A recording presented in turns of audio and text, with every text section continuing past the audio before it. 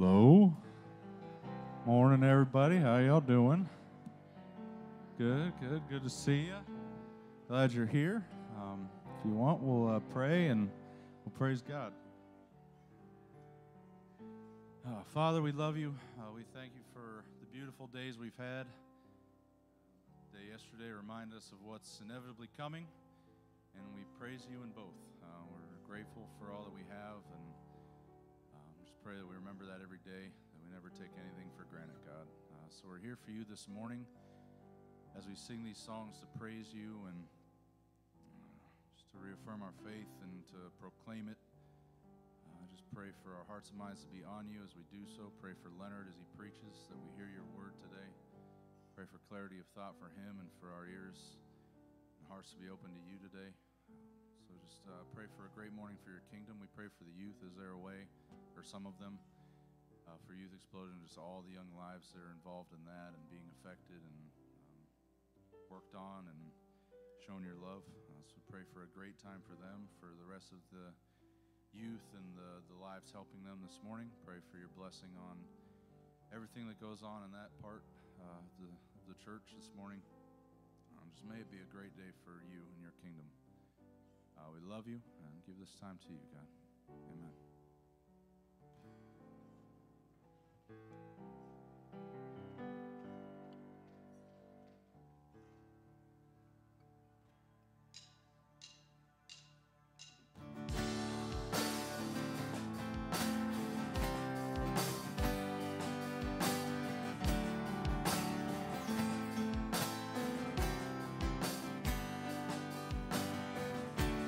Well, I'm living with a power,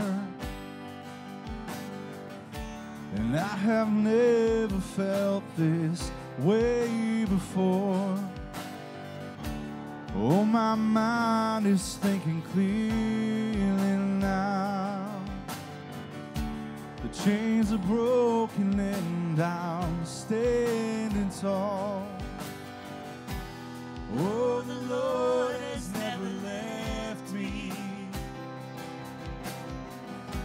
He's always there to catch me when I fall. I believe in Jesus.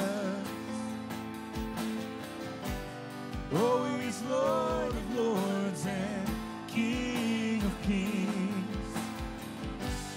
I believe in Jesus. Whoa, he rescued me. Really wasn't long ago that I was bound by chains and trampled on. I felt like all my days were numbered. I felt so all alone, but I was wrong. Oh, the Lord has never left me. He's always there to catch me when I fall. And I believe in Jesus. Oh, he's Lord of lords and King of kings. I believe in Jesus. Oh, he rescued me. And that's where I find my strength, falling down like rain. It washes over me.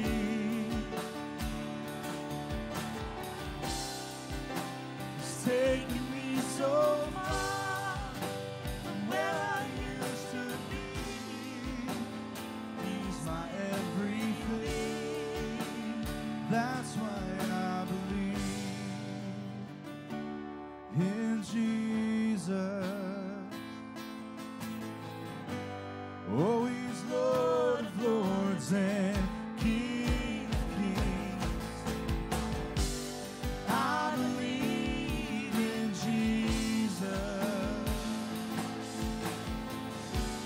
Oh, he's Lord of lords and King of kings. I believe in Jesus. Oh, he rescued me.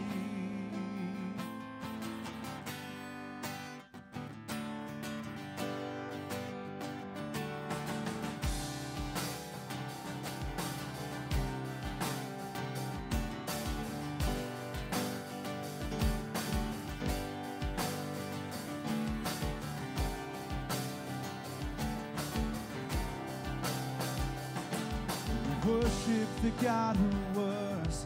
We worship the God who is. We worship the God who evermore will be. He opened the prison doors. He parted the raging sea.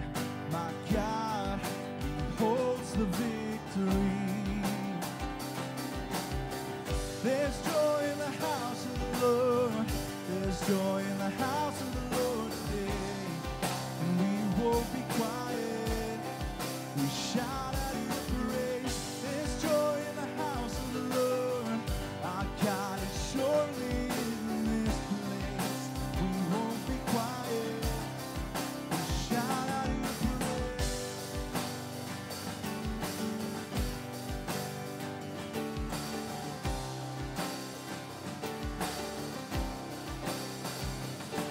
We sing to the God who heals. We sing to the God who saves. We sing to the God who always makes a way. 'Cause he hung up on that cross, but then he rose up from that grave. My God's still rolling stones away. There's joy in the house of the Lord. There's joy in the house of the Lord today. And we won't be quiet. We shout out your praise. There's joy in the house of the Lord. Our God is surely in this place. We won't be quiet. We shout out your praise.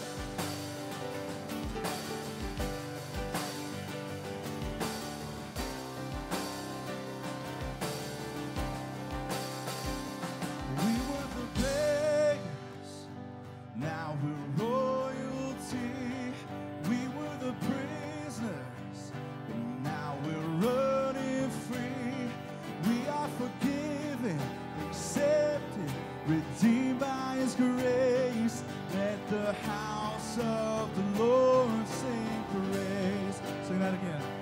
We are the beggars, now we're royalty. We are the prisoners, but now we're running free. We are forgiven, accepted, redeemed by his grace. Let the house of the Lord sing praise. There's joy in the house of the Lord. There's joy in the house of the Lord today. And we won't be quiet.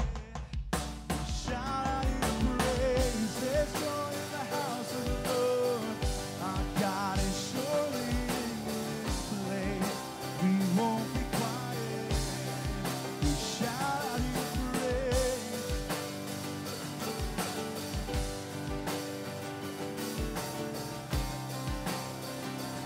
Let's sing that chorus one more time, just the words. There's joy in the house of the Lord. There's joy in the house of the Lord today. And we won't be quiet. We shout out your praise. There's joy in the house of the Lord. Our God is surely in this place.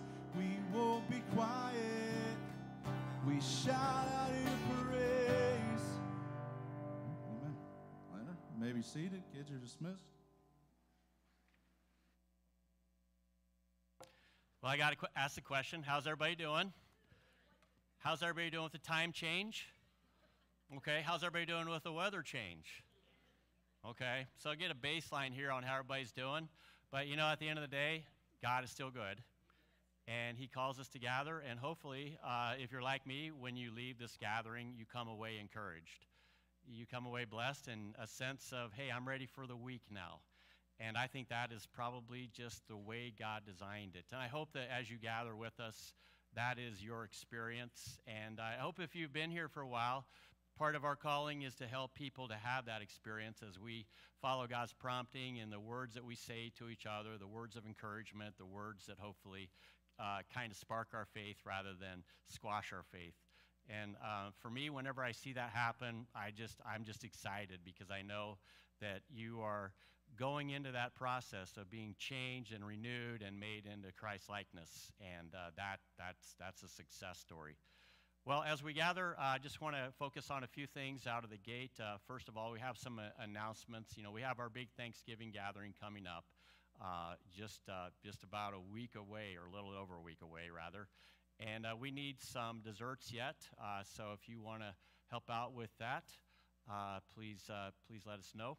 And we are looking forward to just being able to put that together. And hopefully, with the shortage of turkeys and things that have been happening, we can have God's manna for that moment. Yeah, Rachel?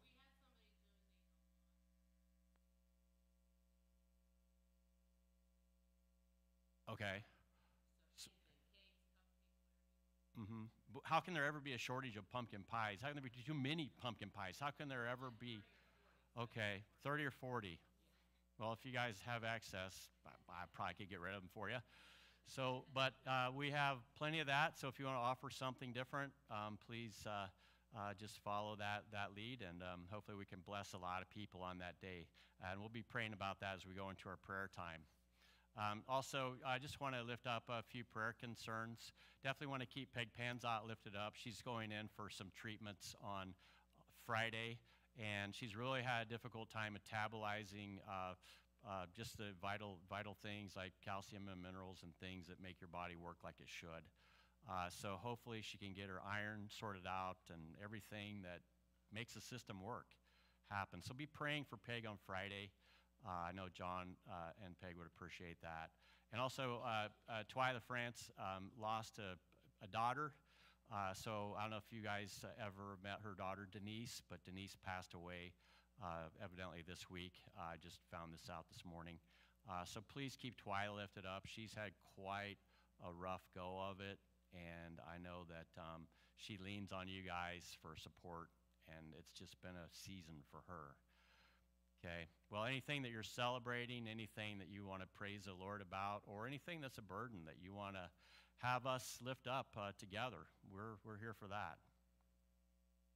Okay? I have to praise Rod retired totally. Rod retired totally. Awesome. Congratulations, Rod. Now, does that mean retired from like honeydew list, or is it basically a pivot into a new line of work? Okay, all right. Just not trying to meddle, but maybe I am.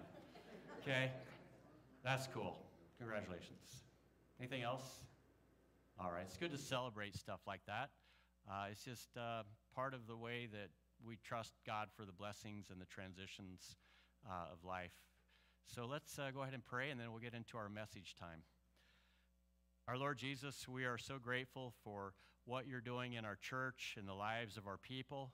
And we know, Father, it's not at the separation or at the negation of struggles and challenges, but it is always you in them with us. And so, Father, when we face them in your strength, we know that we in some way can overcome as we trust you along the way. And I just pray for people here who are going through personal struggles with their health, people who are online who are gathering, who may also be experiencing a time of deep trial. I just ask, Father, that you would come alongside in a way that makes your presence known and felt. And there could be something drawn from that that would be encouraging and just allow for the perseverance that life requires of us. And we pray as a body that we can be in tune with those needs for our people around us, and we can minister one to another as we have been equipped and are continuing to be equipped for that. I pray, Father, for Peg, especially as she goes in Friday, that you would just bless everything that's being brought to bear upon the moment that she's in and the needs that she has. I pray for wisdom and guidance to be with those you have called here on earth to be healers. And as our great physician, I pray that your healing touch will be upon Peg as your daughter in the Lord. And I pray, Father, that you would be a Twyla who is going through a season of grief already. I just ask, Father, that you would continue to sustain her in this time where she's lost a niece. And I pray, Father, that you would give her what she needs now in terms of your care and your provision and just your help to be with her and her family. Father, I thank you for what you're doing in the lives of our people here, and especially the opportunity our kids have had to go to Youth Explosion. I pray, Lord, that you would just bless them as they've taken in so much, and I ask that it would be a place where they could mark it in their own personal timeline, and they could say, yeah, you know what, I really saw you and came to know you in a deeper way here, and perhaps that will be a catalyst for things ahead. So bless Amy and just the people helping out with our youth and all of our kids, that it would be a fruitful moment. And as we just come back to the setting of our church and we think about the hospitality that we want to offer to the community, we pray for your blessing to be upon our Thanksgiving dinner as we just make it known that we are here to bless. We are here to carry that sense of who you've called us to be and what you've called us to do into the lives of the people, that hopefully we will see you in us. And so I pray for us as a church that we would be prepared to be engaged with anyone that is looking for you, and the only place that they have to look really in their world right now is us. Help us to be faithful representatives of your glory and your presence as we gather for church on a regular basis, and as we take what you are doing in our lives and are faithful and obedient with it as we apply it in our lives and in our relationships with others.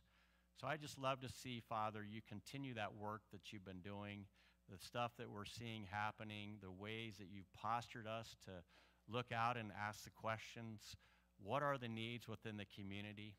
And we thank you for people like Chris and Corey Brock, who have said we have particular ways that we want to service the hurt and the wounding of women within our community.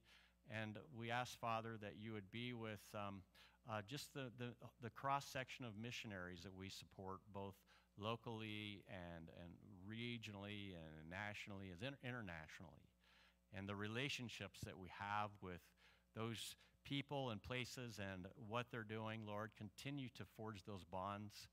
We thank you, Father, for this month that we've sort of dedicated to the notion of blessing as we've thought about our missions and the people that bring a face to what we've been supporting and the relationships that have been re-cemented. And we know that their role is to bring the good news in forms of salvation, in forms of earthly help and blessing, in ways that hopefully just are an attractional dynamic, that when they see the people that are sent, they call on the name of Jesus and are saved. We thank you, Father, for helping us to be resourced so that we can be a blessing. We thank you, Father, for just all the ways that you've been working in our church these last few years to bring alignment and to recenter us in the realities of why a church exists in the first place. Father, I just pray for your blessing upon the message, that my words would be reflective of your purpose for this moment. And for everybody here, that our hearts would be open to receiving what you are saying to us in your own mysterious way. And I thank you, Father. So help us to be in that appropriate posture and space in our hearts and our minds, our spirits, as we pray together the Lord's Prayer. Would you pray with me now? Our Father, who art in heaven, hallowed be thy name. Thy kingdom come, thy will be done, on earth as it is in heaven. Give us this day our daily bread, and forgive us of our debts, as we forgive our debtors. And lead us not into temptation, but deliver us from evil. For thine is the kingdom, and the power, and the glory forever. Amen. Well, if you prayed that prayer with us, you may not realize it, but that is one big way that we try to equip you as the leadership of the church in knowing the DNA of who we are as believers and how we live and what's important to us. And if you look carefully at the Lord's Prayer, it's not just a liturgical ritual that we do every week, but rather it is more than that. It is an expression of the things that we are asking God to manifest in the lives that we live. And there's a lot going on when you pray the Lord's Prayer, more than you probably even know. And as we pray it, we are asking God to do some things. And one of the most important things is we are asking God for his kingdom to come on earth as it already is in heaven. That is the reality of God's lordship over the lives of his people and ultimately over the whole earth eventually. And as that is a prayer, it is a way of saying, I am aligning my heart and my mind with what you desire, Lord. And if it's important for us to pray the Lord's Prayer every week, then it's probably important for us to ask the question, what is it about that prayer that is so important? And if you've taken to heart, thy kingdom come, thy will be done, which I've seen many of you start to just engage with that, you're thinking about the places where you live, the needs in the community, and the gap between where people are at in their hurt and in their brokenness, in their struggle, and where God wants them to be in the new life that they can have in Christ. And we should never forget that, because once we do, then we become something other than what the church is supposed to be. And this series that we've been doing in November is really centered on the mission of the church, the responsibility and the stewardship of the gospel that we have, and how we can stay aligned with that.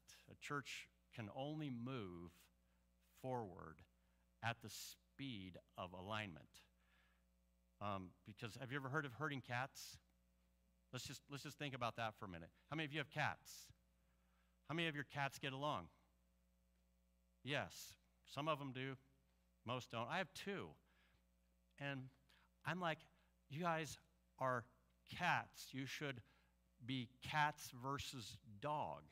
But in our world, it is cat and dog versus other cat.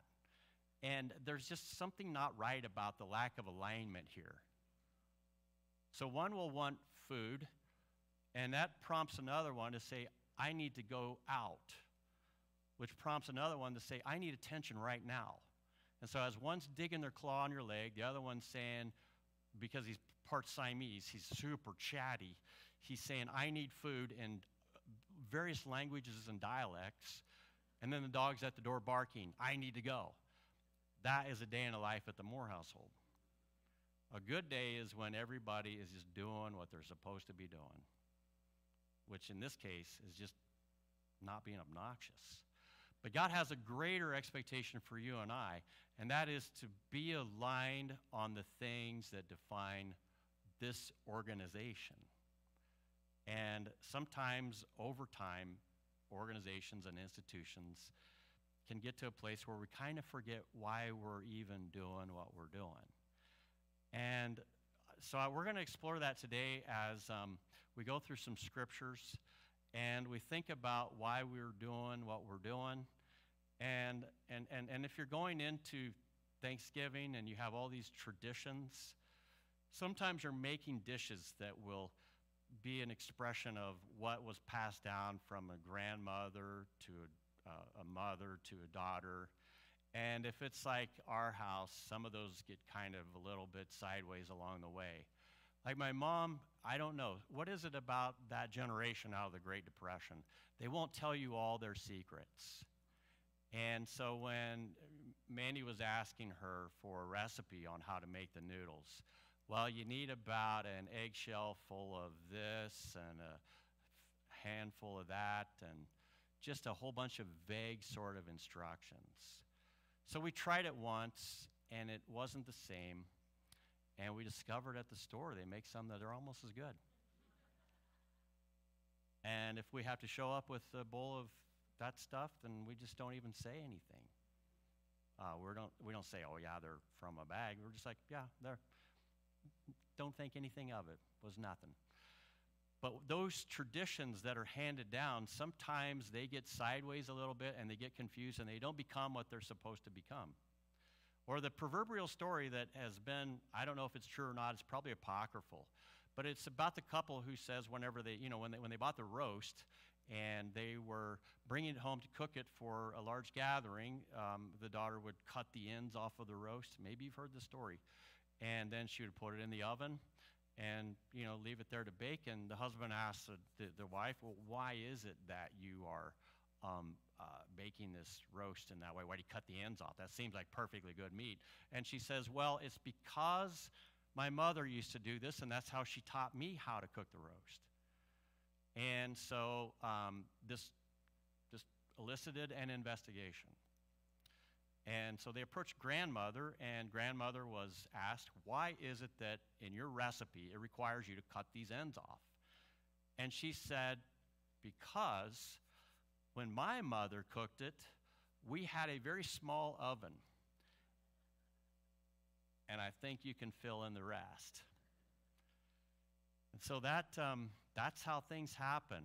Sometimes we do stuff because that's just the how of doing it. But you have to revisit the question, don't you? Well, why are you doing it? It's not, like that obnoxious kid that has, if you've had kids, there's a moment where they say, why? And then you say, because. And then they say, why? And you give a smaller answer. And then they say, why? And then it's like, by the seventh why, you're like, can we just move on? And there is a sense of inquiry that gets shut down sometimes. And kids forget to ask the question why. Adults forget to ask the question why. And when it comes to the church, we periodically have to ask why. Why do we gather? Why is it so important? And if we can't remember the why, then maybe we're cutting off the ends of the meat without recognizing that there's something behind that story that we need to know. And so when Jesus had begun his ministry, he had presented a vision of what God was up to that didn't really make a lot of sense to the religious leaders. And as we've gone through the book of Luke this year, we've seen him have exchanges with religious leaders about opinions about how you should do things that relate to how you know God. And it would appear that oftentimes there was a conflict about that process, and it really centered on the fact that there were guys who were trying to be faithful to the covenant that they had with God as a people. And as Pharisees and other religious leaders, scribes and Sadducees and so forth, their sense was we're preserving the tradition. And that is a noble calling and an important calling, a necessary calling. But what Jesus would say to them is, you've heard it said, but actually this is the way it's supposed to be. And what he's undercutting is that sense of, well, we've always kind of done it this way, but it's morphed over time into something that is unrecognizable. And by that time, it created a huge amount of barriers between the people of God and the God that they are called to worship. And those barriers still exist, not just in the church, but outside of the church. But the need remains the same always.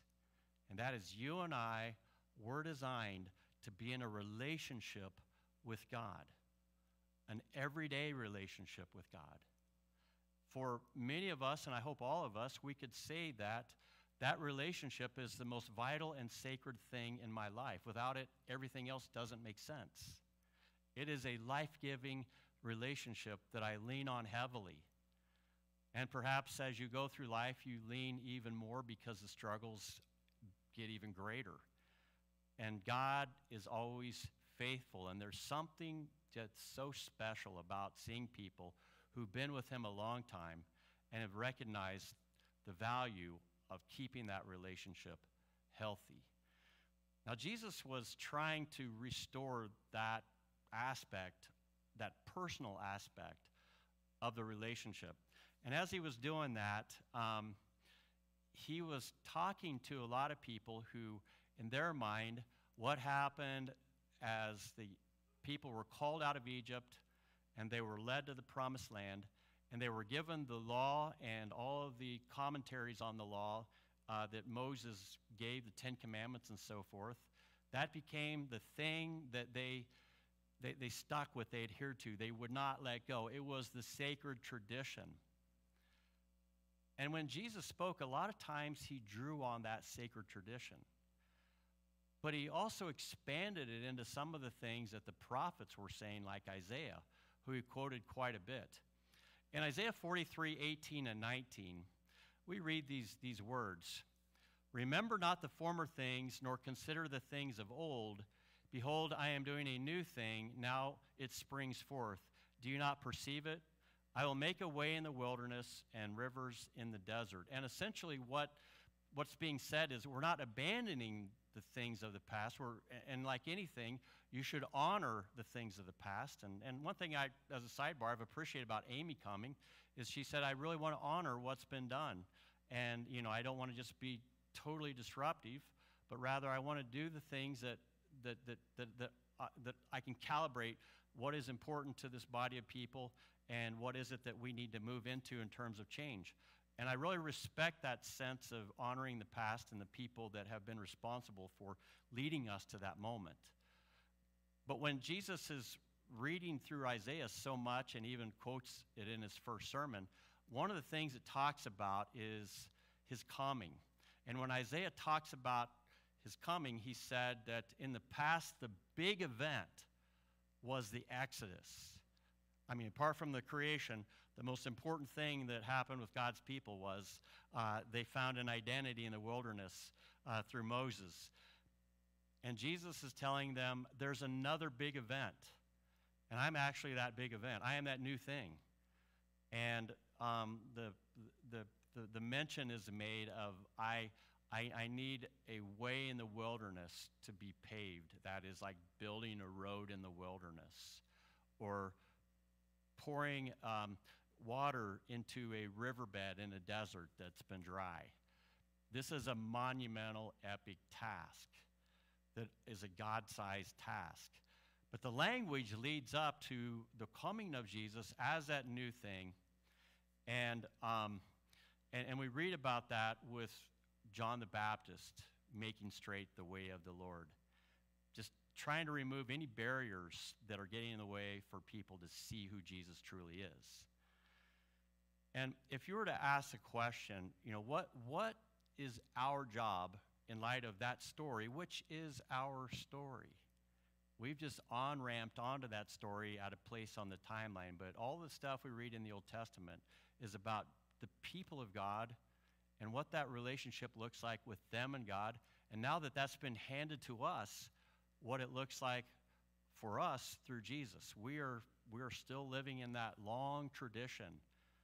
And as we do, Jesus is having to reset it once again. And this is sort of a graphic of that would kind of summarize, if you will, why First Christian Church is a thing. And probably if there's anything that we are called to do, the most important thing is to help people to know God. Not be a barrier, not create a wilderness place where he's hard to access, but rather we want other people to recognize that God is available and he's easily accessible through his church, through his people, and ultimately through Jesus. He can be known, and he can be known in an instant. And that is good news. That is good news. And as you gather with a group of people in a church, which by design, God says, I can't just save you and just leave you. I mean, there's no question God can save us, and some people choose after they get saved, hey, I just don't want to come to church. And my encouragement to you would be, you need to come because that's just the first part of it. It gets challenging, but it gets super good whenever you come to church and you find a connection with like-minded people.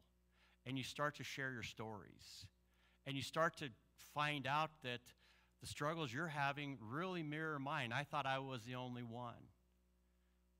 And I love it whenever that begins to happen because you start to see people expand in their ability to find it takes on a life of its own. Because one thing you say, I believe in Jesus and I have faith.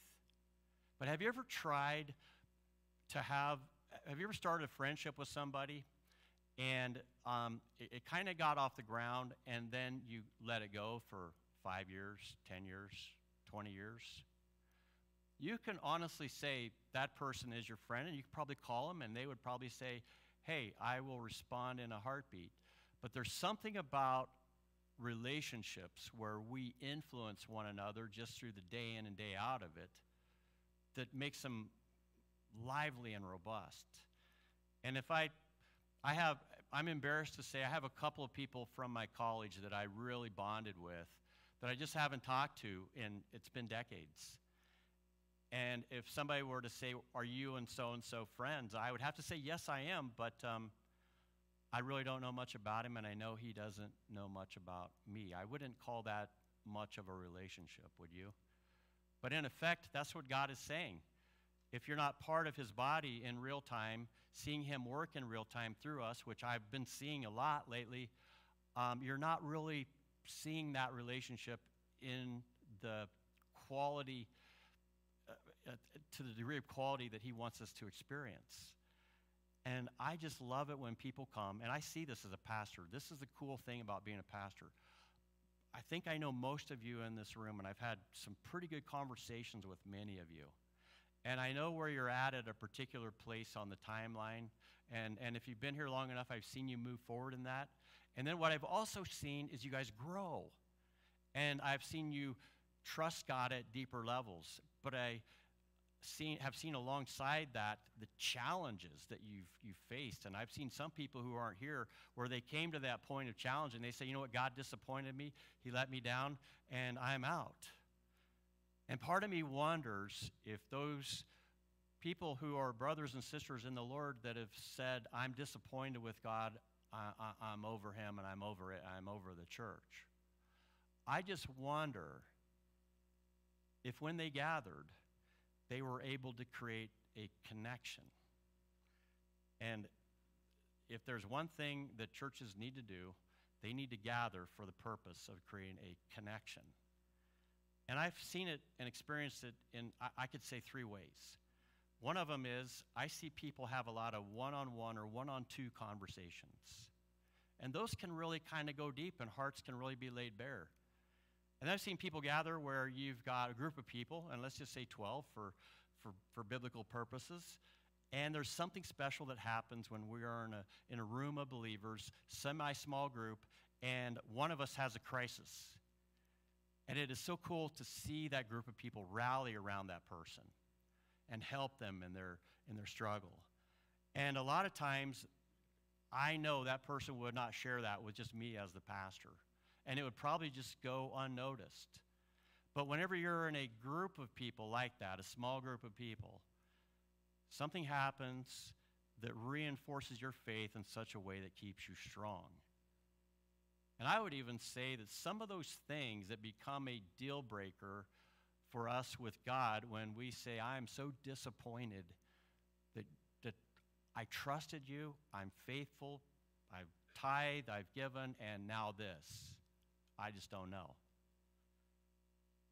If you are disconnected from a group of people, it's going to be likely that's going to challenge you to the core so much that you may lose heart. But if you are connected to a people, whether it's a few people or whether it's a larger group, I can assure you, they're going to do their very best to make sure that you are encouraged and you have what you need in terms of support and prayer and just being loved on. And I think that will make the difference between languishing and ultimately falling away or staying strong. Some people I know feel like, well, why do I need to go to church? I'm not getting much out of it. But have you ever considered the thought that there's somebody there that God is saying, I need you for them right now? And maybe it's not about you getting anything out of it in this season, and we hope you do get something out of it, by the way.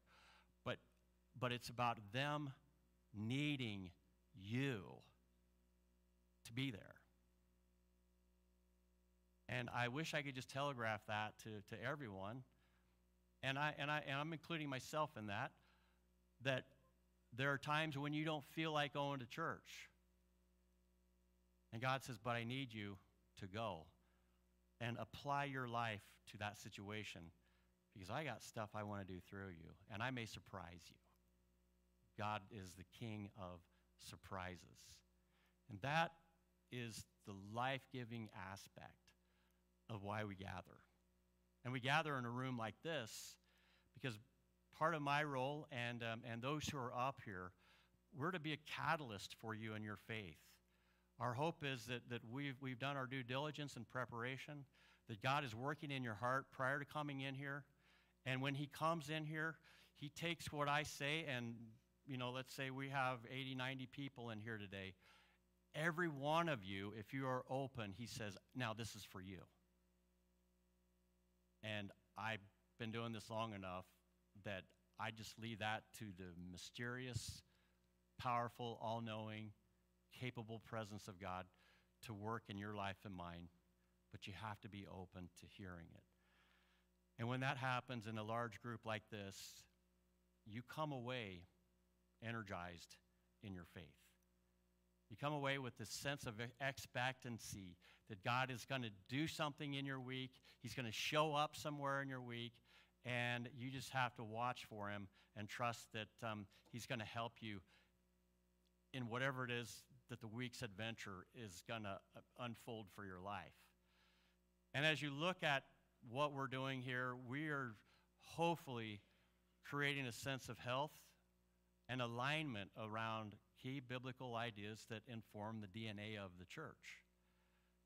And it's not just for us to say, hey, I feel good about my faith, but it's for us to be able to leave here and help other people understand and grow and know that there's a God who loves them deeply.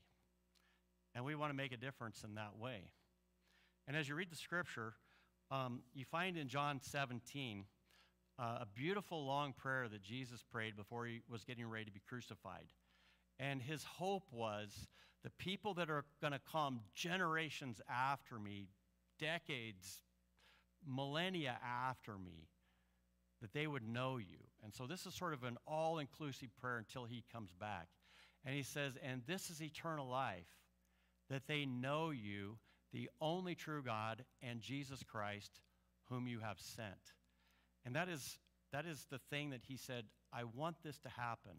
And he's looking at his 12 followers, and he's saying, I want you to be aligned on that prayer. I want people to know me as you bring me into their world. Now, we live in an information economy. All of us we have a relationship with a computer. We have a relationship with information. And a lot of our jobs are centered on how we engage with that, process it, disseminate it, act on it. And it really is, at the end of the day, a lot of words. And you can look at your faith as you read the Bible as a lot of words, and if I just get the words right, then I'm good. But that's not really what the Bible says. It's important that we get the words right, but the words are just a vehicle to carry the reality of something that the words aren't. And when God gives us information, it's embodied information. The word know that is used there is the same word that was used in the opening words of Matthew when it talked about the Holy Spirit knowing Mary. Okay? There was an intimacy about that. There wasn't just, hey, the Holy Spirit gave Mary some information. No, he overshadowed her in a way that she was overwhelmed by God's presence. And it's a mysterious kind of knowing, but the outcome of that was a confidence and a certainty, not in the information, but in the God who overshadowed her in a way that she could say, I know him. And if you've ever had to meet somebody on a Zoom call, and you kind of get to know them a little bit on the Zoom call, you're like, I know them sort of in two dimensions, width and height and their voice, and that's about it. But then you go from that Zoom call experience to meeting them personally, and you're like, oh, wow, you're a lot different in person. I'm taking in so much now because we're having a conversation. We're talking not about just work, but about different things that pertain to life.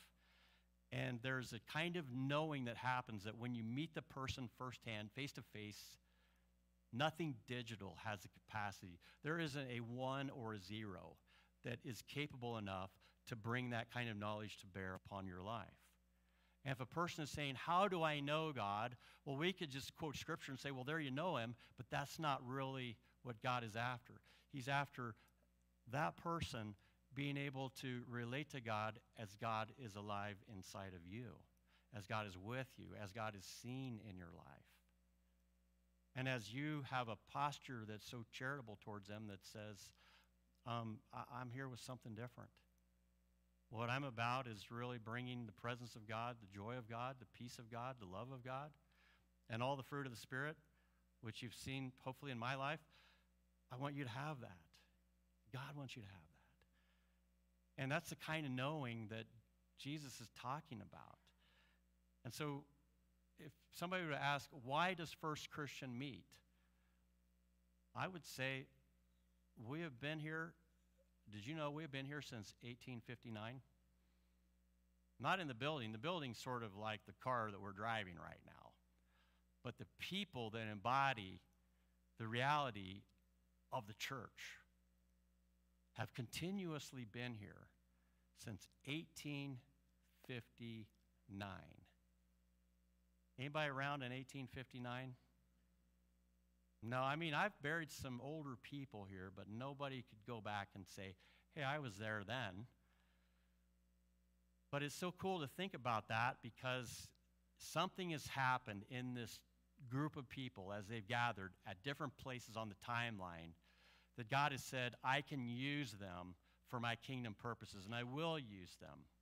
Now, what's so fascinating is how when people look at the life cycle of a business or an organization or something that is typical of a church, they will say, people being people, they'll follow the trajectory of the roast that gets the ends cut off. After a while, they'll move from the why and all the energy that goes into the why to the how. And they'll get to a place where they'll debate the how so much and not really question the why. And this is a critical moment, not just for a church, but for any organization that you've seen come and go. And people that are nerds, kind of like myself a little, they track that stuff and they say, well, how would you explain a pattern? Is there a pattern here? And they would say, yeah, at the bottom of this S-curve is everybody gets a vision, and they have this fire in the belly, and they want to bring the value that they've experienced to bear upon the lives of other people. And so believers gather in 1859, and they say, we want to formalize as a church for this community called Salem, Ohio. And we want to be a representative of the things of God here. And so when they gathered in 1859, that's what they did, and it grew. And we've been here ever since. But the interesting thing about the life cycle is every 40 or 50 years, every organization goes to a place where there is doubt and uncertainty about where it's headed. We just kind of land there. If you've ever worked for somebody that was the founder of a business, and then their son got that business, and their son understood the struggle of the founder, understood what the founder had to sacrifice, and what the founder's vision was to add value, and became really good. And so the son was able to tweak that and make it even better. And then that son had a son who kind of knew the grandfather, but not so much. And then pretty soon, one day, he comes back from college with his degree or whatever, and now he's running the business. But for whatever reason, it's not the same, oftentimes. And then if he manages to keep it going, then another son comes on the scene, and it's a critical moment because he'll have no idea other than he was blessed to live in a family that was pretty well resourced, and he just wants to keep that going.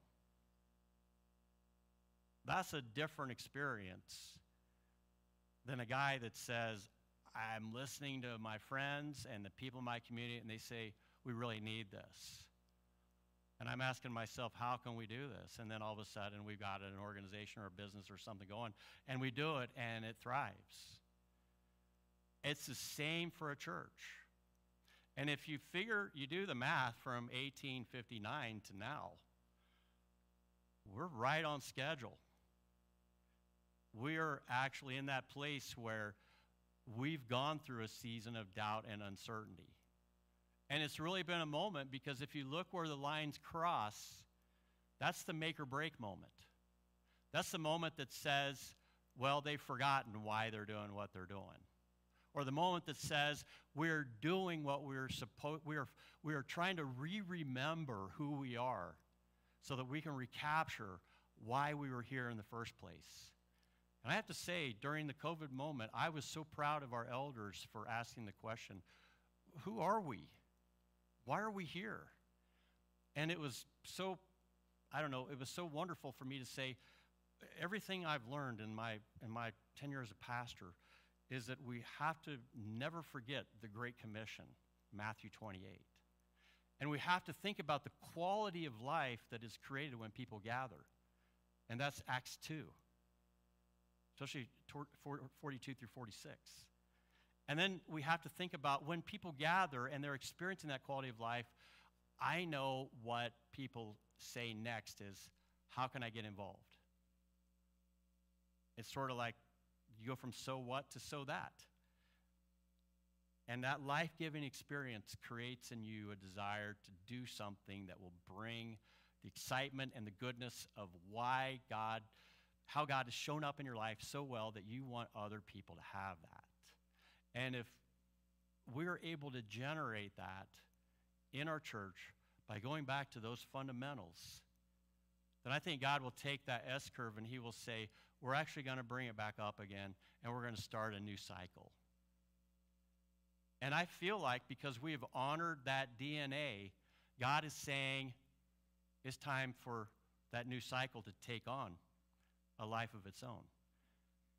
And that excites me, because I know where we are at in the moment. And part of me says, God, how come I couldn't have just been the second generation guy? Just sort of followed that guy. But it is what it is. It's a hand we're dealt. And he's asking each of us in our church, and he's asking churches around the community, do you remember why you were here in the first place? And 4 times, because if you do the math, this is the 4th cycle for FCC, 4 times our church has had to ask the question, do you know why you're here? And 4 times our forefathers have responded and said, this is why we're here. And it is our stewardship now in this moment. But the cool thing about that graphic, if I could have you put that back on with the one prior to the S-curve, is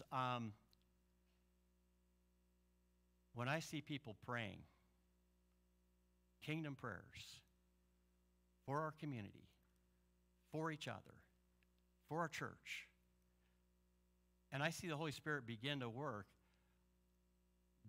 the ground level experience to me is I have weird conversations. Oh, you were thinking that too. I don't know how many conversations I've had like that, but it's just God's way of working that alignment experience at the supernatural level. But he's not able to do that if each of us are like my cats. I need this, I want that. All of us have to say, Lord, what do you want? And then we have to have the willingness to say, as hard as it is for me to surrender to that, help me to do that. But you also have to pray for the leaders, that the leaders like myself and the elders will have the conviction to stay on task with that. Because our goal isn't to help FCC survive. I'm not interested in helping FCC survive. I'm interested in helping First Christian Church to be true to our calling. And if we gather, Jesus begins to restore us, and he brings our lives back into order, like he did the 12 for 3 years. And then when he was getting ready to go, he said these words. He said, as they found a richness in life that said, we're not going back. We're not going back to our jobs. We're not going back to the way of life. You've done something to us that you can't unring the bell now. We're with you. And for 3 years, Jesus patiently walked with these guys.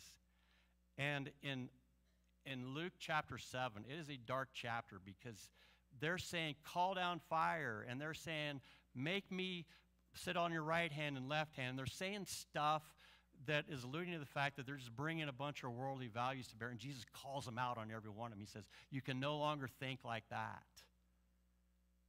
And by the time he's sending them out, they got a pretty good handle on it. Well, Jesus comes to a place where he's getting ready to go.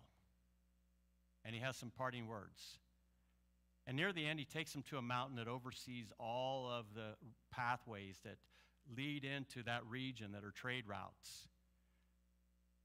And he says, all authority in heaven and on earth has been given to me. It's settled. There are no forces that are greater than me right now.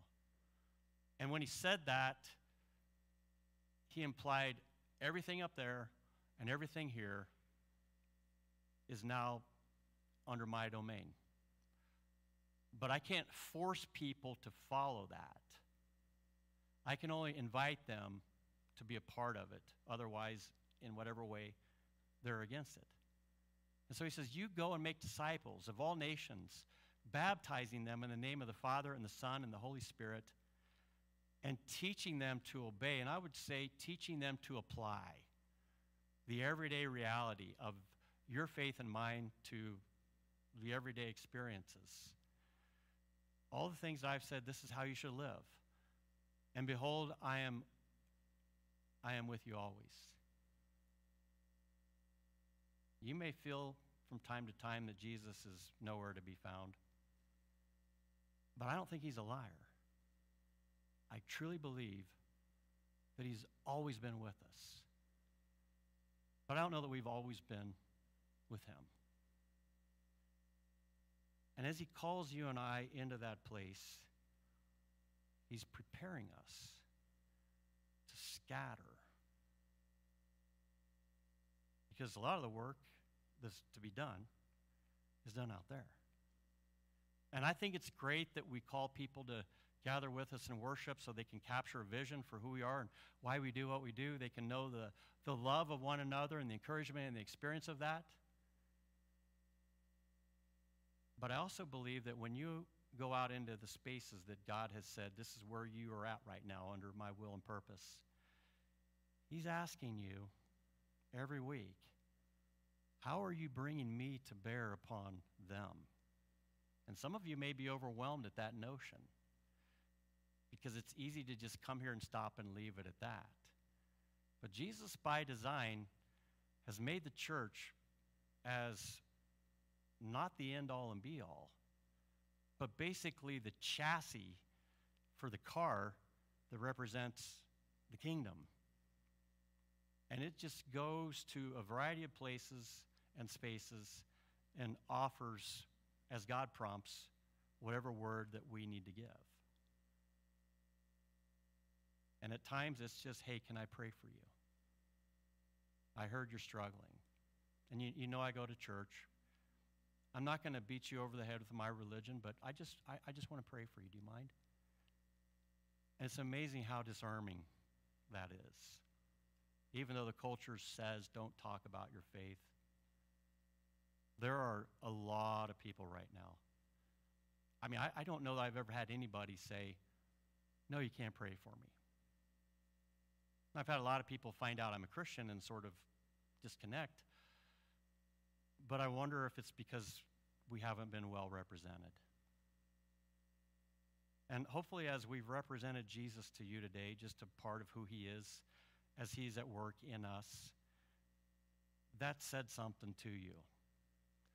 Because his hope is that he can call from every part of the world, including the world of Salem, as many people that are willing to hear that he is here for them. He is here for you. He came, he suffered, he died for you. He rose again for you.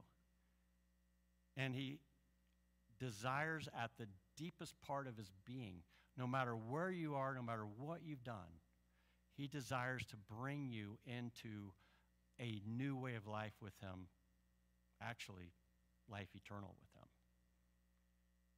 And we make that appeal every Sunday. And as we do that, we're trusting that God is working in your heart and he's stirring things up. And if he's stirring things up, maybe saying you need to talk to the pastor after the service. Or talk to somebody that you know that you trust here. And say, how can I know him better? And that's why we're here. So as we just conclude today, that's why you're here. The DNA of the church centers on gathering. And we need to stay on message. To remember at this critical place, in these critical times, God needs us to be faithful to the message that he gave us a long time ago. And that is a call out to the church. And if I'm not a predictor of outcomes, I don't presume the outcomes, but my belief is if you're worried about First Christian Church, you shouldn't be if we're doing this. God will honor it, God will bless it, God will use it, and he'll use you. Let's pray. Lord Jesus, we know that there is so much happening in this room that is spiritually defined. And we're in this room because the reality of your presence is not far away. You have promised that you will be with us always. And so we stand before your throne in a spirit of petition, not for our church as much as we've found alignment and movement forward in it, but for the community around us that is lost and broken and confused, living in their limbic system where they're just flight or fight, or living in a space where you say, I have so much more for you. I just ask you help us as a church as we move into this new season where things are happening in our community, hearts are being stirred in churches, that there is a new level of alignment in the way that your kingdom is being brought to bear. And I thank you for what we've seen with places like Sophia House and the Bright Side Project and what Chris and Corey Brock are doing. And as we have conversations with them, how much it's sort of like one starts a sentence and the other one finishes it. And that can be attributed to nothing less than you. And on the scale of the personal, Lord, I know that's how you're working as well in our hearts. And I pray that if there are any barriers, if there's any wilderness in our hearts that you're wanting to displace and make the path, I just ask that you help us to see you in that and see you working. And I pray if there's anyone here that needs rescued from the domain of darkness that is overshadowing our world right now, that you would give them the will and the desire to step into the life and light of your kingdom and your church. And so be at work in every heart here, however you design. May we have a spirit of surrender and openness, wanting not only to obey, but to actually apply the realities of our faith, because the times really require it. So bless our people, Lord, as we gather. And I pray this in Jesus' name. Amen.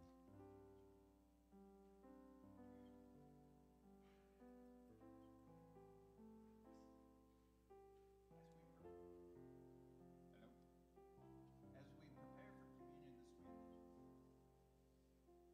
this week, it's one way for us to focus on the main thing. The bread helps us focus on Jesus' body that he sacrificed for us so that we and many others can have eternal life. The cup helps us to focus on the blood he shed that provides forgiveness for our sins. This time of communion helps us focus on the gospel, that Jesus died, was buried, and then rose from the dead. It helps us focus on our task to tell others about the good news of God's grace. Let's pray. Heavenly Father, we just come to you,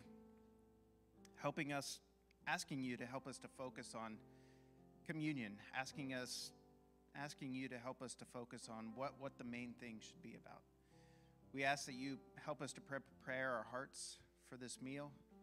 We ask that you just help us in the challenge that we've been given through the message this morning, that you help us to focus on you, help us to focus on your grace, and help us to focus on the needs that are around us so that we can share your gospel of grace to those around us. It's in your Son's name we pray. Amen.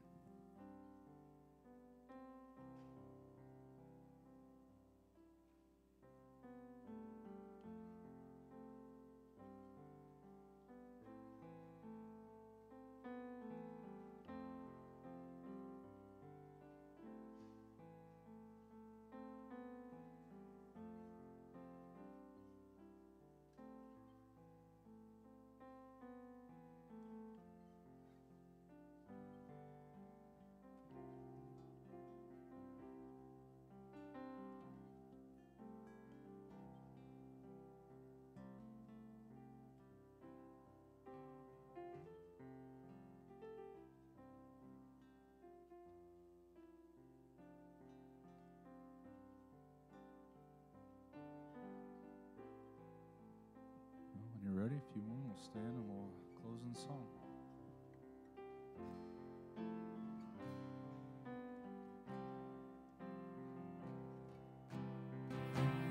Oh Lord, could save themselves, their own soul could heal. Our shame was deeper than the sea, your grace is deeper still. You alone can rescue, you alone can save, you alone can lift us from the grave. You came down to find us, led us out of death. To you alone belongs the highest praise.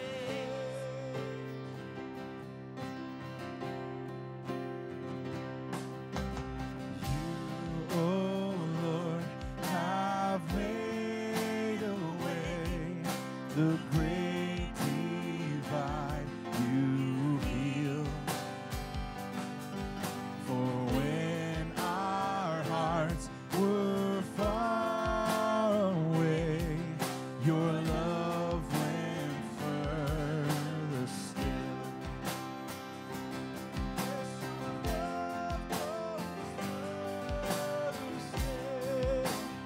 You alone can rescue, you alone can save, you alone can lift us from the grave.